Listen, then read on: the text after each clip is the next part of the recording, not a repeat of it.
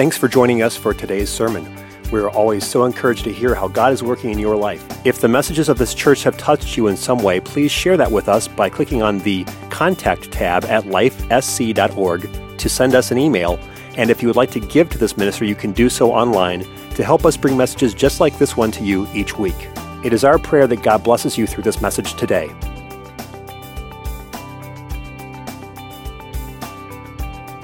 The Titanic was supposed to be unsinkable. It was a ship built by men who engineered multiple compartments, so no matter what happened to the ship, even if it ran into something, it was not supposed to be sinkable because it had separate watertight compartments. So, with the arrogance of man and the mission before them, they set out on their maiden voyage, feeling like nothing could sink this boat. Even papers saying that not even God can sink it. It's impossible to sink the Titanic. How many know that's not a good idea to challenge the Lord? So whenever they hit the iceberg, they didn't just scratch in and cut into one watertight compartment. They ripped through 3 and almost into 4 different watertight compartments, which allowed the ship to take on so much water that it began to sink. And the interesting stories that we find now in the history, that they can go back and they can even dive down and look at the wreckage, they realize that as people were evacuating the ship, the initial thought was there wasn't enough lifeboats, that they couldn't get everybody off the ship. And that was true to a degree. But really the overall problem that has not been surfaced till just recently is the fact that when a ship that size goes down, it creates a vortex that sucks everything in with it. And so what happens is whenever those people that survived got on the lifeboats, they just thought that others didn't make it in the dark. But really what had happened was the people that had gotten into lifeboats didn't get far enough away from the sinking ship in order for them not to be taken down with what was going under. Amen? There was a drawing down, there was a creation of massive force that pulled those people already safe from the boat, already on their way out, in a lifeboat, preserved and kept from danger. But because they weren't far enough away from the problem, it sucked them back in. My Bible tells me that if I be lifted up, I will draw all men unto me. Jesus saying that there is a spiritual vortex that can take place. Not only can something suck you down because you're too close to it, but if you get close to God, He can draw you up. Amen? So I found that whenever I'm talking about this series of Deeper, that I'm preaching to you something that we need to understand, that without the proximity understanding of our presence with God, we will never truly understand that God can lift us from our situation, our struggles, and our trials. And so when I'm preaching this, we reviewed the Deeper series. We're on 3.0, which is the 3rd edition of this. I don't know how many times I'm going to preach on this particular thing. I was supposed to do 4 weeks, but I really feel like God's given me this stuff. And in the first week, we talked about separation. I just get a little review. Is that okay? Separation causes preparation so that you can receive revelation. Amen? And so every time you see Jesus move Joseph, or God moved Joseph into Egypt, He was separating him for preparation so that He could give him the revelation of what his dreams truly meant. Amen? And you see the children of God literally wanting God's Spirit so bad. He said, wait, you got to go and you got to be separated into the upper room so that I can make you prepared to receive. Amen? And we talked about the turnaround route. Amen? Remember that? The comeback route where a receiver runs out, hits his defender, turns around and runs back to create a separation between him and the defender so that the ball can be thrown and he has a space to receive. And I said, it's just like that with God. Have you created a space? Have you created a separation from the world? Somebody preach with me. Have you created a space of consecration and holiness so that you're ready to receive? See, it's not about rules and regulations or what you can and you cannot do. When you truly fall in love with Jesus, Jesus and you understand the command in Scripture is be ye holy, for I am holy, then living a holy and godly life is not a rule set for you. It is a way in which you separate yourself to receive from God. You make yourself available. And so people tell me, well, you can't be holy. We have no holiness in us unless it's the Holy Spirit in us. Our righteousness is as filthy rags, the Bible says. That's true, but if that's only the truth, then that commandment is wasted in Scripture. Be ye holy, for how do we be holy? Well, we get the Holy Spirit inside of us. That's true. But then how do we fulfill that command? By separating ourselves from the world. Come out from among them and be ye separate and touch not the unclean thing. And literally, God is saying, if you don't touch it, I will touch you. Amen. If you don't go there, I will come be with you. If you separate yourself, I will join you in that area and give you download and revelation. Amen. So that was number one. Number two, we talked about without faith, it is impossible to believe or to receive. And praise God, I'm trying to get to the point which is it's impossible to please God. And that is understood in the Scripture that whenever we fell into sin in the garden, that trust in God was broken by belief that God was withholding from Adam and Eve good things. You won't surely die, but you'll know the right and wrong. You'll know something God didn't tell you. And he's been selling that same lie. And I shared that with you, that God will always come to you and tell you you're missing out on something in the world. There's something out there that you're not getting. You're not having as much fun as they are. You're not enjoying life as much as they will. And the truth of the matter is, you will enjoy life more if you're close to God and you put your faith in Him. So faith is the doorway. But when you're standing in the door, you're not in. Amen? So whenever things got broken, when faith and trust in God got broken, we don't just have to have faith and trust in God to get in. Amen? That now is the access point. We believe that God put the doorway there, and in the Scripture says we have access to that. But in the revelation and in the review that I'm talking about, we have to realize that though it was broken and it was fixed by faith, we also have to clean up the mess that was made. Amen? So we have to sweep up the dirt from the potted plant that was knocked over. You put the plant back up, put dirt back in, it's all okay. I believe it's going to grow again, amen? But there's still a mess on the floor, right? So you have to clean up what was broken, and that's why we have the blood of Jesus Christ. And that's why we have new birth through Jesus Christ. For if there was no reason for him to come and die, then we would have no reason for a new birth. Amen. If there was no reason for him to come and clean up the mess and we could just believe and be saved, then there would be no reason for remission of sins by baptism. Amen.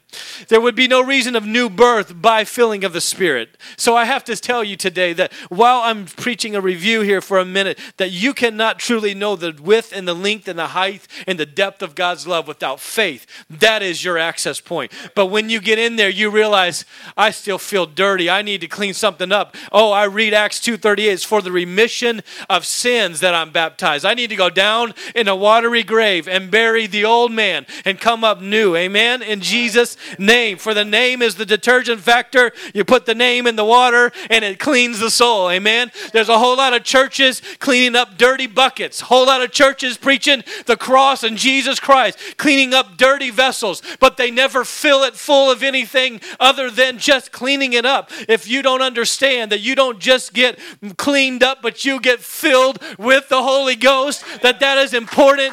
That whenever Paul found the disciples of John, he said, have you received the Holy Ghost since you believed? An opposite and otherwise another event or experience. He said, well, you believe. That's great. That's the access point. That's faith. That's the door. But have you stepped in to the thing that God has done for you? Have you stepped into what God has purchased for you? He bought the church in the Gospels. He birthed the church in the book of Acts.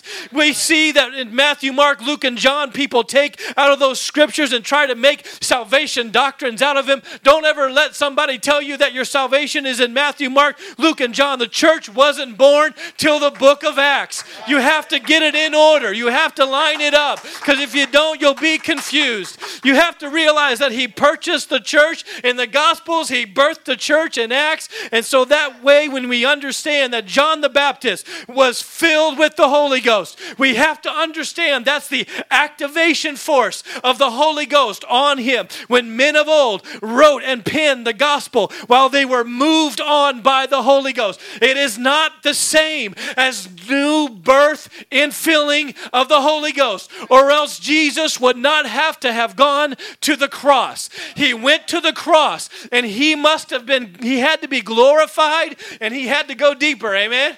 He had to come in and go deeper. It took more than just the access point. We believed we had a relationship with God. It was broken. Now that faith put that relationship back, but now we have to go deeper, amen? We have to be baptized. We have to be filled with the Spirit, and that's where salvation takes place. That's where new birth happens. And so I'm grateful for the fact that I see old men moved on by the Holy Ghost. I'm grateful that I see John the Baptist activated by the Holy Ghost, but it's not the same as new birth, amen? Because new birth happened at the book of Acts. And the Bible says that Jesus had to go away because he had to send the promise of the Father. The Holy Spirit is God Almighty in active form in our life. Amen? And if you haven't gone deep enough to feel the power of God, where he fills you with the Holy Ghost, not just cleans your vessel, but pours in something so powerful that you are overwhelmed with God. Now, it's different. It's different if I feel this. You know, I felt that. I did. I just felt that. Do you feel that? You get in the presence of God and you feel God's presence, you can feel him, amen? But it's different if you do this. That's good. Yeah, that's real good. It's good. Water's good. God made it. That's why it's good. It's different if you drink it rather than be showered in it. So what I'm trying to tell you is, what happens is the world and the world of Christendom is cleaning up vessels, and people feel so good, clean. Amen. It feels so good to repent of your sins. It feels so good to have your sins washed. Even those that are baptizing right now, mainstream churches are baptizing in the name of Jesus Christ. They're posting on their websites, repent and be baptized, every one of you, in the name of Jesus Christ, with people coming up out of the water of baptism with their hands raised. They're baptizing in Jesus' name, but they're cleaning up the vessel, but they're not putting in what's important. If this water was imported, it was like really expensive water. Let's say it was worth $1 million for this cup. Would I put it in a dirty vessel? Would I put the Holy Ghost in a tainted vessel? No. If this was that expensive, if it costs that much, I would make sure I want to put it into a clean vessel. Amen? Have you ever sat down to eat at a place and the glasses have like water stains on them? And maybe there's a little lipstick stain on one of them? Have you ever been there? Oh man, that's gross. It's pretty nasty. But what you have to realize is you won't even drink out of a dirty cup with good water in it. God won't put his Spirit, which is like water, into a dirty vessel. Amen? So whenever we ask God to forgive us, he washes us. Then baptism remits it. And then we go deeper and we get filled with God's Spirit. And the Spirit begins to speak through us. As God speaks through us, we speak in another language. Amen?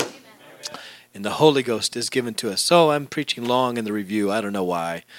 I just felt like hitting it. 3.0, this time in over our head. I don't know if I know how to communicate this quite well, but I've been searching for places for us to be. I'm going to talk to you heart for a minute. I've been searching for places for us to go, and a place that can give us all a mission and an opportunity to be involved in cleaning and helping and building the church and setting up rooms and getting ready and getting all the music set up and all the sound and making the church in one spot so we're not setting up and tearing down. I just felt like at January this year that I wanted to move there, and I'm sorry if you're a visitor that I'm communicating a little bit of my heart, but I want you to know the setting up and tearing down can have its own wear and tear. It's wear and tear on the equipment. It's wear and tear on us.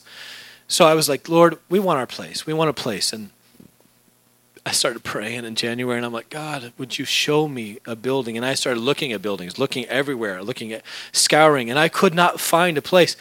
And so last week on Monday, my flight was canceled. I was supposed to fly out of here and fly to New York. And my flight got canceled for bad weather. And I'm like, oh, Lord, what are you up to? It must be protecting me. You know, it must be prayers of protection. That's what I thought it was. And I got back to the house, and I'm sitting in my car. And I said, Jesus, we need a place. This came over me. And I'm like, Lord, I'm in over my head. I'll admit it. I don't know what to do next. I have searched for buildings. I have tried to find a place for us. I've done everything I can to build the congregation. And even in that, there's people that aren't here today that I'd like to see here. But even in that, I felt overwhelmed. And I'm sitting in my car. I said, God, I surrender it. I want you to take charge and take over. My phone rings. And it's a real estate agent that said, you don't know this, but there's a building that's been sitting empty that's fully developed as a church right down the road in Brookfield. And I was like, what do you mean? And she's like, and I think the owners would work with you. And I'm like, okay, this is crazy. Literally got off the phone and started weeping. Like, wow, God, you're awesome. You did it that quick. And the whole time we were praying from January on, that building sat empty to make the owners more desperate so that we had an opportunity to offer something lower that they may take and accept. We have the opportunity right now before us to step into a fully functional, well, with our gear, fully functional setup. With a sanctuary, with a sound booth, with everything. And I'm praying that God will help us. Now, if he gives it to it, Brother Hanthorne said, Brother Calhoun, if God gives this to you, that's God. If he doesn't, it's okay. He goes, I cried over many buildings. He goes, but whether God gives it to you or not, God's will be done. You just have to get out of the way. And so what we do is we have to realize that sometimes God puts us in over our heads, so we'll just simply surrender and get out of the way and let him do what he wants to do. Amen, Carla? That's right. It's true. And so when we understand that, we have to realize that when we're dealing with our faults and our perceptions and our understandings, I present to you myself as the accumulation of all of my experiences, but he knows me better than all my experiences. Everything that I chose to do good or do wrong, I'm the collective of all those choices, of all those things that I've done in life. And so that's what I present to you. That's what you see as me every single day. But he knows me deeper than that. He knows me better than that. And whenever I surrender myself to the flow of the Holy Ghost, whenever I get under his overflow, he literally creates in me a space for him to show me what really is what he's really wanting to put in me and bring out of me. He creates that in me. So I find it interesting that the scripture tells us that in order for us to truly get under the presence of God, we must learn how to pray. So I want to tell you just for 5-10 minutes that in order for you to be in over your head, you have to learn how to pray into God's presence, because none of us go there. The Bible tells us that we should, in James 5:16, confess our faults one to another and pray one for another that ye may be healed. The effectual fervent prayer of a righteous man availeth much. And as he's getting that scripture, I want you to see this. It says that we are to confess our faults to one another. I want to stress to you that it's important that you need to share with somebody. You need to have an accountability partner, somebody that you can share, hey, look, I'm down today. Would you pray for me? I'm feeling vulnerable today. Would you pray for me? But even the things that you've done wrong, you need to have a safe place. But then look at this, that you, and pray one for another. It says pray for each other so that they may be healed. Notice what the word says, Maurice, so that you may be healed. That doesn't even seem right. It seems like we pray for one another so that they would be healed. But the scripture literally tells us that when you pray for somebody else, it heals you. It's powerful stuff. The effectual fervent prayer of a righteous man, or the passionate prayer of an individual, not just man, but mankind. The passionate prayer of a righteous man availeth much. So we understand that we have to go deeper in the way we pray for others because it brings healing to us. We have to go deeper in prayer, in fervent prayer. We have to go deeper in effective prayer, amen? Effectual prayer. We have to understand that we're praying effective prayers every time we pray. When we find that Jesus is praying, he often prayed a stone's throw away, or he separated himself to pray because he knew he needed to pray. Not only as a man, as the man Christ Jesus, he needed to pray, but also he knew the effectiveness of prayer. And so we see that in various different places, prayer throughout Scripture is given for different people, for different reasons. But I find it interesting that Paul starts to write to the Colossians in Colossians, and I don't know if I wrote the reference down here, but I probably didn't. I apologize. I wrote this on the plane. It's supposed to be awesome because I was at 32,000 feet, a whole lot closer to God. So, but the Bible says that there was a servant that was with Paul that he knew about, and he called him a servant of Christ, and he saluted them, and he said that he labored fervently for you in prayer. Labored fervently. Have you ever heard of somebody in labor? It's not a pretty picture, okay? No one gets in labor and goes, I think I can stop this. You're going to have the baby once you're in labor, okay? One way or the other. So literally the word labor fervently in this scripture means to agonize in prayer. I don't know how many people are really doing that anymore. I know there's prayer warriors in our midst that really find a place with God, but I have to express to you that there are times when I don't feel like praying and I know I need to pray. There are times when I don't feel like I can do even what I feel in my spirit because I know that my mind is carnal. Amen? And the Bible tells us that the carnal mind is enmity with God. In fact, in Romans 8, 6 through 7, there's a couple of verses that speak to this. Romans 8, 6 and 7, it says, for to be carnally minded is death. Everyone say death. He'll get it up there in just a minute. To be carnally minded is death, but to be spiritually minded is life and peace, because the carnal mind is enmity. In other words, it means it's hostile. The carnal mind is hostile. So what I'm trying to talk to you today about, if you move down through verse 13, it says that you're not to live after the flesh, because if you live after the flesh, you shall die. Verse 18 says that there will be glory revealed, and it's not comparable to the sufferings that we experience in this life. That the glory that's coming in heaven and in the places where we will receive reward, it is not to be compared to the suffering of this life. In other words, our suffering in this life is not nearly as difficult as the beauty of the reward in heaven. What we are going to experience at some point, we'll look back and say, that was nothing. That was nothing. What I went through was nothing compared to what I can have in God. And you must understand that if you're not saved, you must get saved in order for your sufferings to have a significant purpose in your life. Because there are things we must go through. There's different things we struggle with. We must learn, brothers and sisters, how to pray through our carnal minds. Because our carnal mind, the same word that we get carnival from, carnaval, the word that comes from the Greek is carnal. It means meaty or fleshy. And our fleshly mind is not spiritual. It cannot understand the things of God. And the only way for you to become spiritual or to walk in the Spirit is A, to be full of the Holy Ghost, and B, to pray your way into it. How many have been in prayer where you felt that point of crossover, where you're praying and stuff keeps coming to your mind that you have to do later, and you really need like some sort of pen and paper to write it down because you have to get it out of your mind. And this happens in the morning when I pray. I get up and I start praying, and all of a sudden stuff starts coming to me that I need to do that day.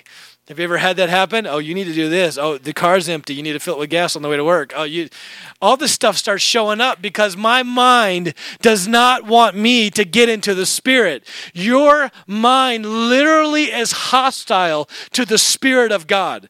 That is what carnal or enmity means. In the next verse, verse 8, Romans 8 and verse 7, it says, because the carnal mind is enmity. So therefore, when we understand that the mind does not want us to go to a spiritual place with God, we have to be willing to force it to go there. We must literally pray ourselves into a deeper place of the overflow of God's power and presence. Do you understand what I'm saying? Your carnal mind works against the Spirit of God.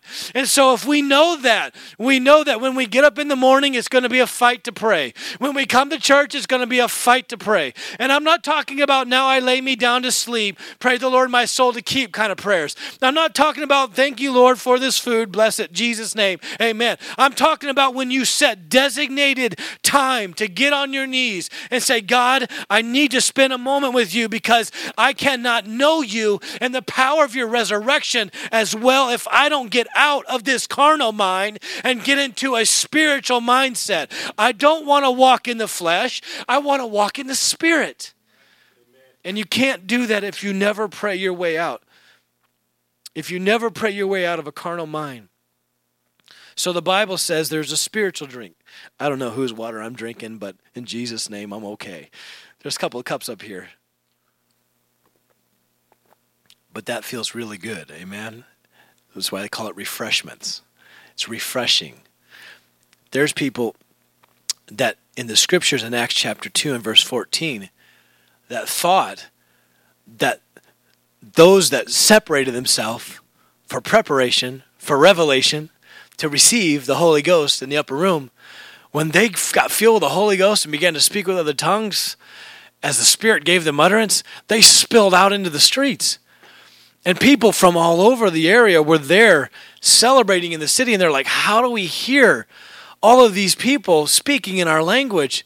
It's crazy. I don't even understand it. I think they're drunk. They must be drunk. And Peter, in verse number 14 of Acts chapter 2, standing up. If you throw that up there, Nate, I appreciate it. Peter stands up, 2 and 14, and he says, he stands up with 11. They want to make sure you know that it's not just Peter being crazy again, that he's got some backing on this. So he lifted up his voice and said unto them, Ye men of Judea and all that dwell at Jerusalem, be this known unto you and hearken unto my words. He said, okay, listen. I know they're being crazy, but listen to me real quick. Go to the next verse if you would, Nate. For these are not drunken, as you suppose. He thought they had too much to drink. Seeing it is but the third hour of the day. That means it was 9 a.m. At 9 a.m., do you know anybody that gets drunk unless they're a drunk? Amen? And the interesting thing is, the analogy is drunkenness. They literally thought they were out of their mind on some kind of wine, okay? They were drunk, and Peter says, no, that's not it. This is a new wine. Go on to the next verse, if you would. They're not drunk, but this is that which is spoken of the prophet Joel. So the scripture says, Peter's got backing by the 11 disciples. He's not just speaking by himself. And then Peter stands up and says, I'm going to substantiate what I'm about to say by going back to the prophets, because you learn from the Old Testament to the New Testament. Amen? So he says, I'm going to back this up by the prophet Joel. Go on to the next verse if you would, Nate. Thank you for staying with me. And it shall come to pass in the last days, saith God, I will pour out my spirit upon all flesh. What's God doing? He's cleaned the vessels. Now he's pouring in the important stuff. Amen. I will pour out my spirit upon all flesh, and your sons and your daughters shall prophesy, and your young men shall see visions, and your old men shall dream dreams. Go on to the next verse. And on my servants and on my handmaidens, he's saying men and women, I will pour out in those days of my spirit, and they shall prophesy. Next verse. And I will show wonders in the heavens above and signs in the earth beneath, blood, fire, vapor, and smoke. Next verse. So things are going to happen, and the sun shall be turned into darkness, and the moon, there's revelation here. There's great stuff going on here. But before that great day and notable day of the Lord comes. So before he comes, there's going to be great things that happen. But what I wanted to stop with for a second is the fact that some of us simply aren't drunk enough. The Bible says that the Holy Spirit is new wine. How many know that every 21-year-old thinks they need to go get drunk on their birthday in our culture? They think that that's the thing to do. We just need to go have a party, get crazy, have a good old time. That's where it's at. But I want you to know that God said that you need to be drunk with new wine. In fact, Scripture tells us in one place that we are not to be drunk with wine wherein is excess, but be filled with the Holy Ghost. I'm playing with my notes, forgive me. But be filled with the Holy Ghost. That we're supposed to walk after the Spirit. How many know that's true? So the interesting thing that I found is when I was looking at the analogies between drunk people and between church people, we're not doing what drunk people do very often. The interesting thing is drunk people don't mind another drink. There's never enough to drink. My glass is empty. I need another drink. They don't care how long they're at the bar. They have to shut the bar down and kick them out. We leave before the preacher's done. We check out in our mind. We're making our shopping list in our head. We're thinking about what we're doing later. And we need to get more drunk on the Spirit of God. Amen? It is the Spirit of God. So the interesting thing that I find is that whenever you talk to some people, they're like, I just don't feel church like I used to. It's just not the same. And the people there are just hypocrites. You know, there's people that are like that. They They used to love church. They used to love being at the house of God. But now it's just, I don't know, it's just not the same anymore. It just doesn't have its ring and it doesn't have its draw like it used to. The problem is not in the Holy Spirit and the new wine that God has given to the church. The problem is they're not partaking in the wine. Because you can't drink in what God gave us and not be changed by it. What happens is people get in the bar and they start drinking. And pretty soon what they put in starts affecting what's on the outside. And the same thing happens with the Holy Ghost. When you drink this new heavenly wine, I'm talking about a spiritual drink, the Holy Ghost. The Bible says, is any man thirsty? Let him come unto me and let him drink. What's he talking about? The Holy Spirit of God being in us, filling us with his Spirit, that we are to drink of the overflow. Literally, not just drink it, but literally get submerged, get just tanked, to get underneath the flow of God, to get underneath the barrel and just take a good old drink. Amen? And the problem is that some of us aren't drunk enough, because if we were drinking as much, if we were partaking as much, it affects the way you start walking. Amen? For some reason, what you put in starts affecting the way in which you walk. And I'm so grateful that I don't go to the places that I used to go. I'm so grateful that I don't have desires in the area that I used to desire. It's not out there, brothers and sisters. It's in the new wine, not their wine, not the drink on the top shelf. It is what Jesus brought, the Holy Spirit. And that wine changed the way I walked. And the funny thing is, it started changing the way I talked. It started changing something on the inside of me. And I got so happy. I had joy. I didn't have a reason to be happy. But nobody had to tell me a joke. I just wanted to laugh. And the funny thing is, I got like Superman complex.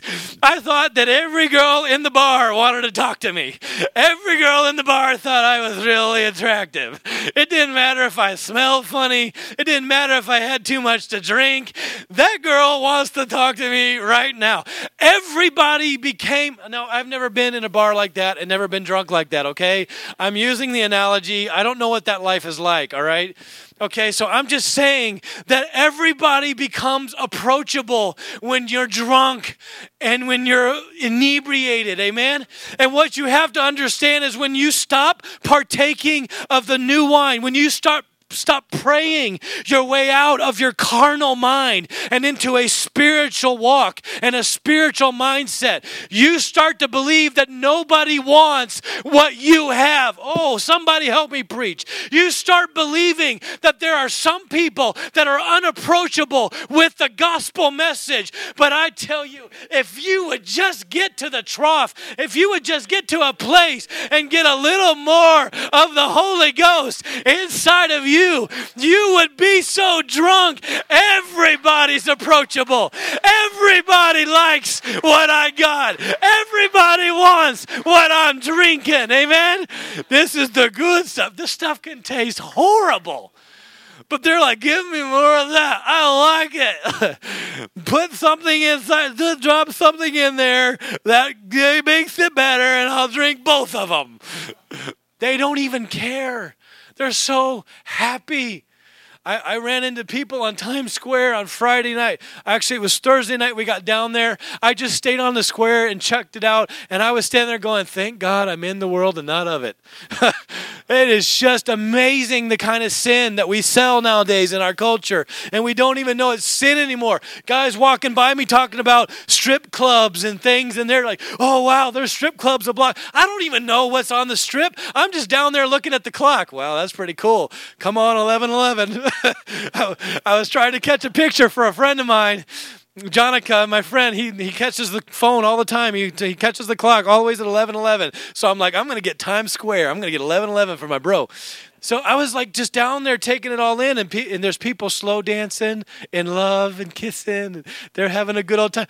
There's nobody in the world except for them. They're so in love with each other.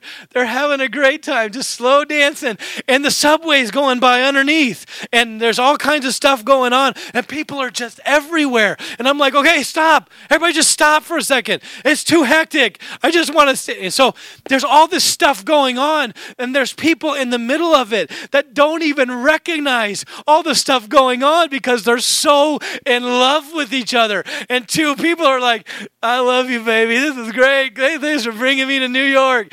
They can't even talk. They can't even find their phone. This one girl is like trying to find her phone. I don't even know if I can work this thing right now. She was so inebriated, and she's still standing. There's nothing going on around them but what they're doing. They're so excited and in love. It's fantastic because it is an analogy to me that no matter what happens in this world, no matter what's going on in life, no matter who does what, no matter if ISIS takes the dams over in Saudi Arabia, no matter what takes place, no matter how close we are to Revelations chapter 21 and getting out of here because Jesus is coming back. I was talking to somebody about that last night. No matter how close we are to Jesus coming back, I can still be so in love with Jesus that he's the only thing I see. That I'm just having a slow dance with the groom because someday he's going to call me home, and someday all that drinking and all that worshiping and all that praising is going to mean something because I had the right drink. I had the right place. I knew where to go to get the right stuff. Oh my goodness. Don't let somebody sell you this world. There's nothing out there. We've got the best stuff in a glass. We've got the best thing going. We've got the best experience you can have. There's nothing like it. And I'm not going to wake up next to somebody I don't know. And I'm not going to get up tomorrow morning with regret. And I'm not going to have a venereal disease of any kind because I was so blown out of my mind. I didn't even know what I was doing. I'm going to get up the next morning and say, joy comes in the morning because what I experienced last night was good and it's going to be better. Tomorrow is going to be better than today because he's got good for me. Amen, amen, amen. Amen, somebody. So much, so many mirages in this life.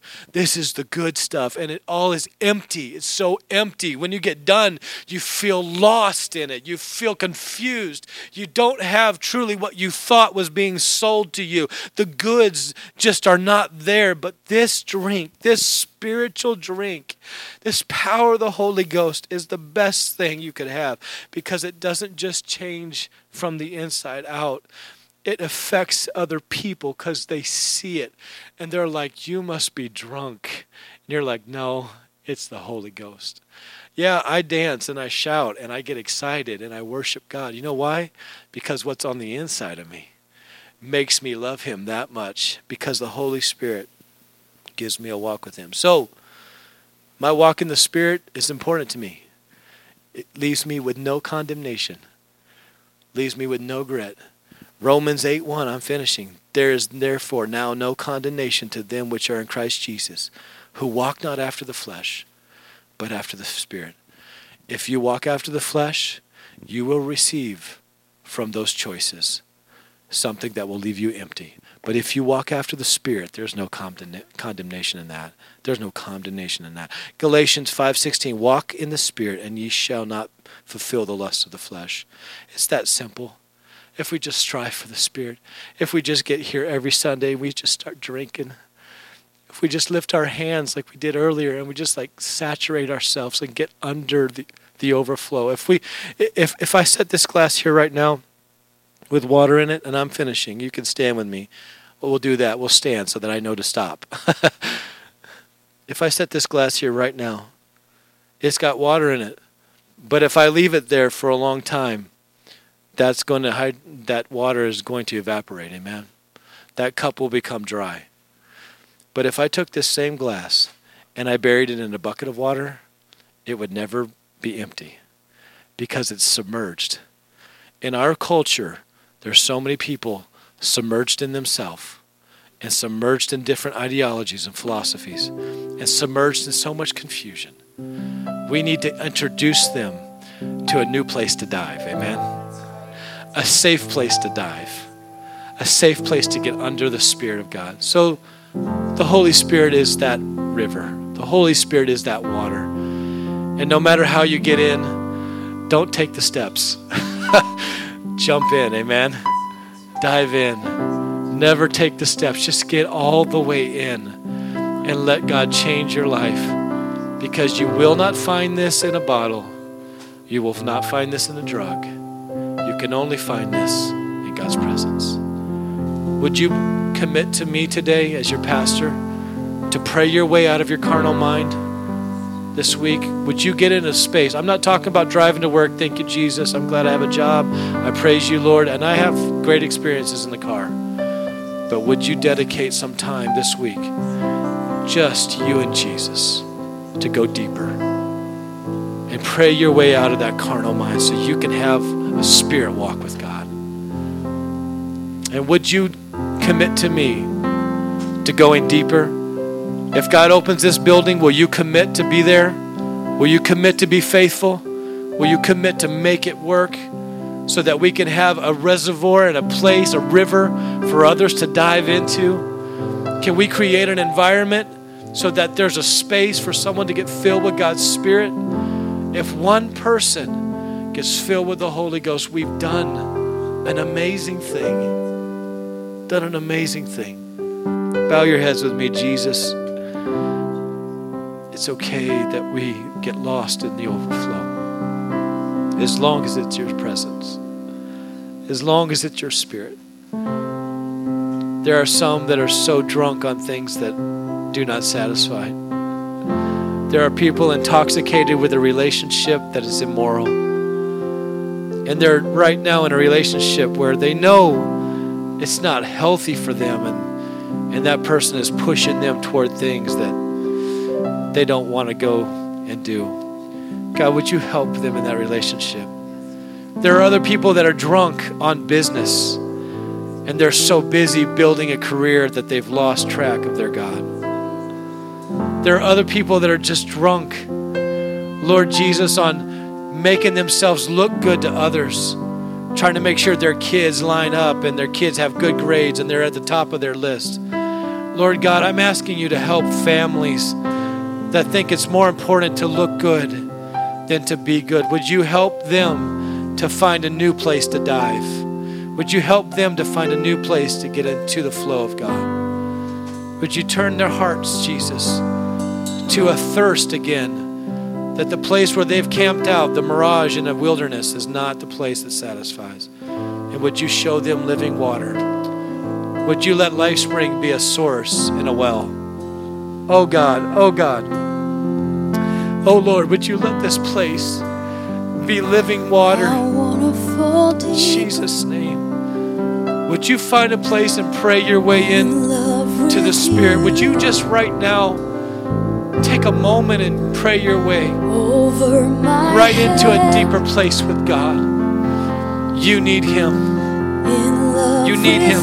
And if you want me to pray with you, I will. But I need to know Him more. I need to know Him greater. I need to know Him more powerfully. And only I can do that. It's my choice. It's a choice that I make today. I don't want to dry up. I don't want to feel lost and undone without. I want to be in His presence. I need your presence. I need your presence. Come speak. This altar's open. If you want to come this way, I'll pray with you. If you want to pray where you are, just keep your head bowed and I will come pray with you. Make a commitment today. I don't want to drown in the things of this world. I don't want to be sucked in by things that do not satisfy. I want to get far enough away. I want to create enough separation between me that I can receive from you, God, and that I can dive deeper in your presence.